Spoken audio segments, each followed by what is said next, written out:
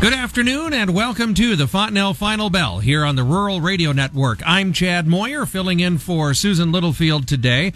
And joining us today is Arlan Suderman from StoneX. Arlan, thanks for joining us here on a midweek Wednesday. So just taking a quick look at the grains here, looks like corn did settle down about 2 to 6 cents. Soybeans are, looks like 7 to 11 cents lower. And wheat, Kansas City, down 11 to 13 here today. Before we talk about the grains individually, thoughts on the markets overall. You said it was maybe less about the grains and more about the other markets today, huh? Yeah, you can try to put fundamental reasons on this, but this is all about risk off on Wall Street. We saw pressure on the equity, pressure on most of the commodities. It wasn't a panic situation, but it was all about recession talk.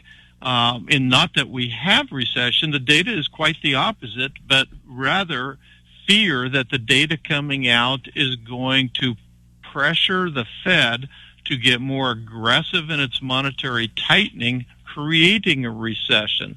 For all the talk about us going into a recession, it simply hasn't happened. There are sectors of our economy that are in a recession, but the overall economy, it hasn't happened. The data has said the opposite, that we've actually been more resilient. That's because we still have so much stimulus still in the economy, trillions of dollars of stimulus still in the economy.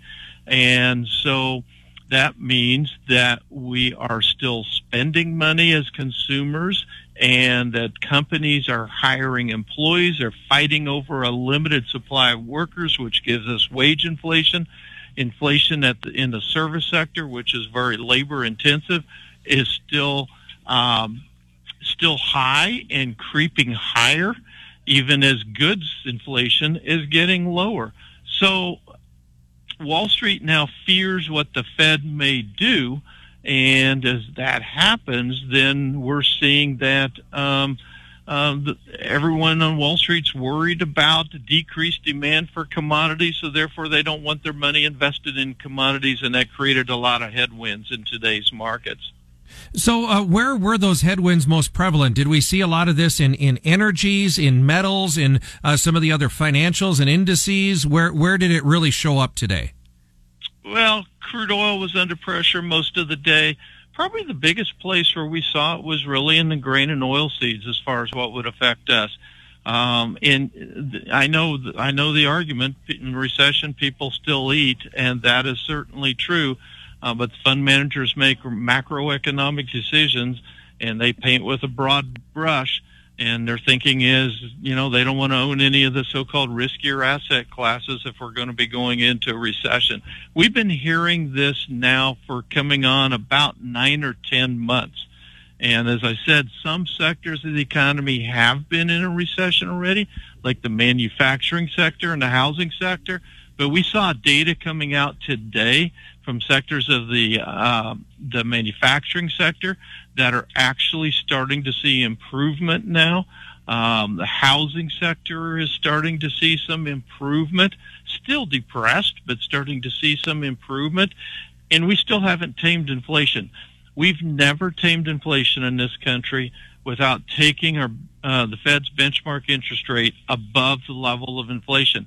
We still have about 160 basis points, about 1.6 percentage points to go before we do that. And the inflation data that came out, the consumer price index data that came out on Tuesday, was showing that we have some pockets. While the year-on-year numbers declined again, the lowest since 2021, the month-on-month numbers were equal to what we saw in some of the peak inflation times last year. And so that suggests that we've got some of those pressures starting to come back.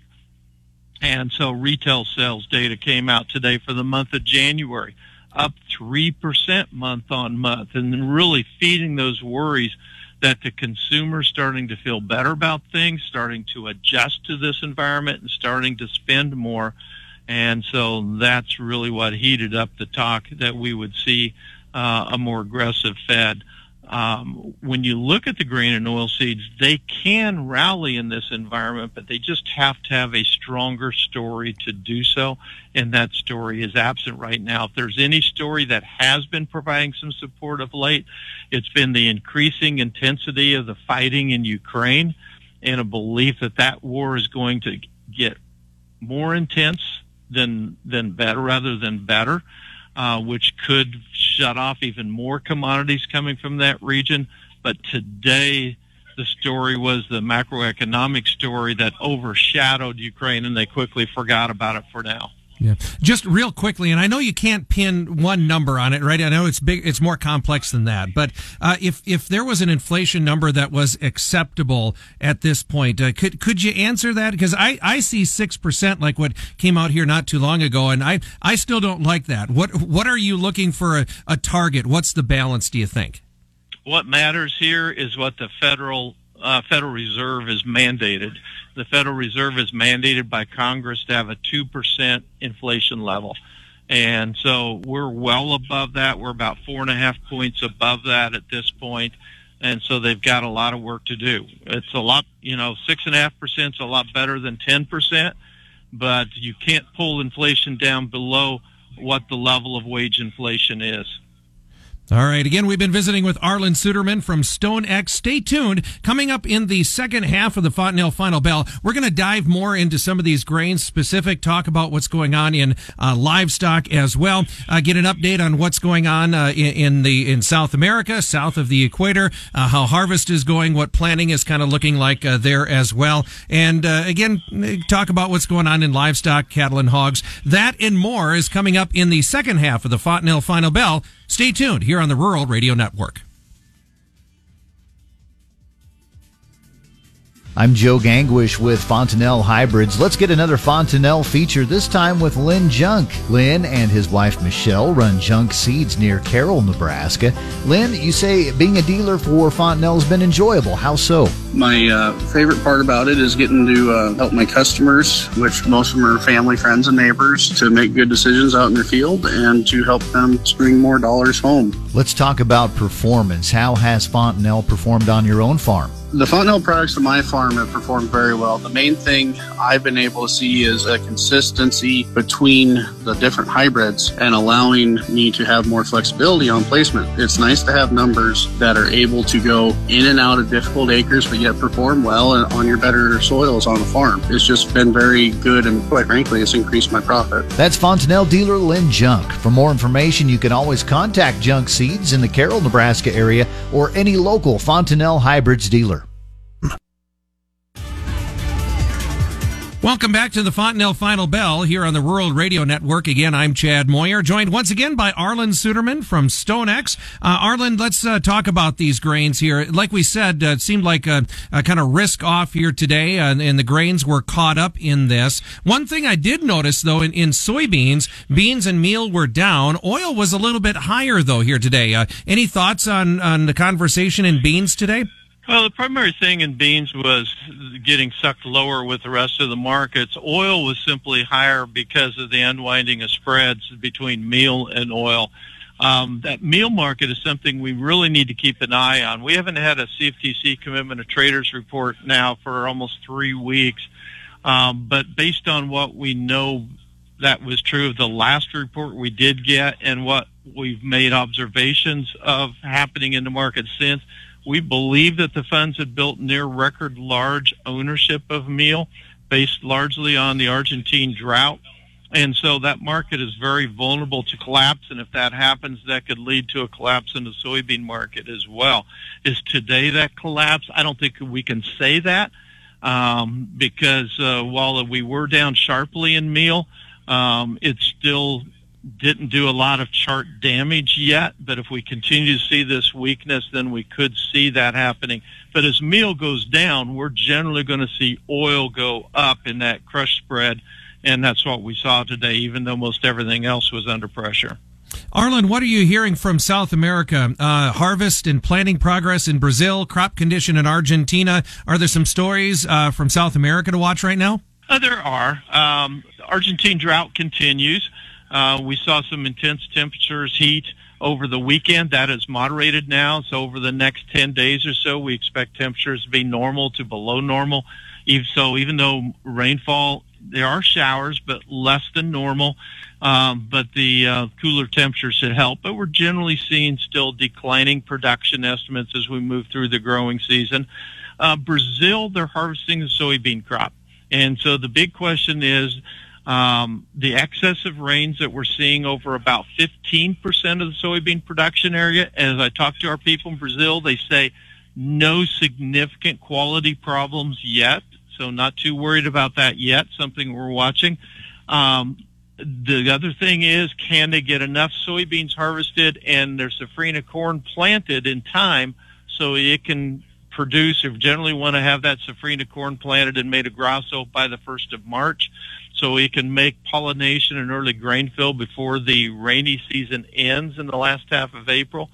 As of Friday, we get the updates once a week on Friday, and as of last Friday, 45% of the soybeans were harvested in Mato Grosso, 42% of the corn was planted. So while that's slower than average and much slower than last year, it's not that much slower than average, and there is still plenty of time for it to happen. And so I think it's too soon to be really worried about that crop not getting planted, the safrinha corn crop not getting planted yet at this time. I still believe it's going to happen, and then we'll have to see kind of what kind of growing season we see unfold beyond that. All right. Arlan, let's wrap up a few words on the mercantile here. Again, a little movement in cattle and hog futures, but it doesn't look like they settled very far away from unchanged. Kind of a quiet mercantile. What do you make of the meats today? Yeah, we're really feeling that outside pressure. Now, the weaker feed prices did increase some demand for feeder cattle. That was a little bit more of the exception. On the cattle, we're generally expecting to see another week of late Friday trade, probably steady to higher, maybe $1 to $2 higher is kind of what feedlots are thinking right now, but we'll have to see how that plays out. But we're still kind of trending higher on that.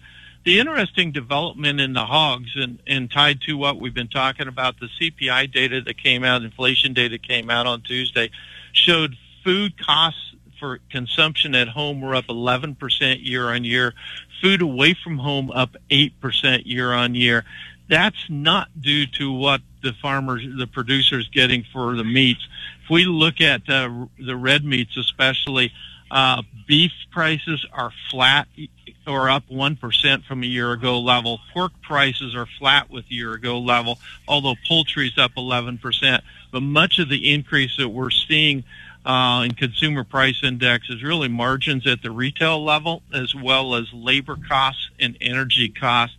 So hopefully we'll start to see those come down a little bit, so that maybe will improve the demand from the consumer for that meat and help us support these prices here that we're seeing right now as the supplies tighten up. Arlan, if folks would like to get a hold of you, how can they follow along with you? No, it's StoneX.com, or they can reach me on Twitter to give me a direct message or whatever. My handle is Arlan, ARLAN, FF as in Frank 101. Very good. Thanks for being on the program with us again here today. Arlan Suderman from StoneX joins us on today's Fontanelle Final Bell. Again, a reminder, trading of commodity futures does involve substantial risk of loss, might not be suitable for all investors. That is today's Fontanelle Final Bell. It's brought to you by Fontanelle Hybrids and your local Fontanelle dealer. Here on the Rural Radio Network, Chad Moyer reporting.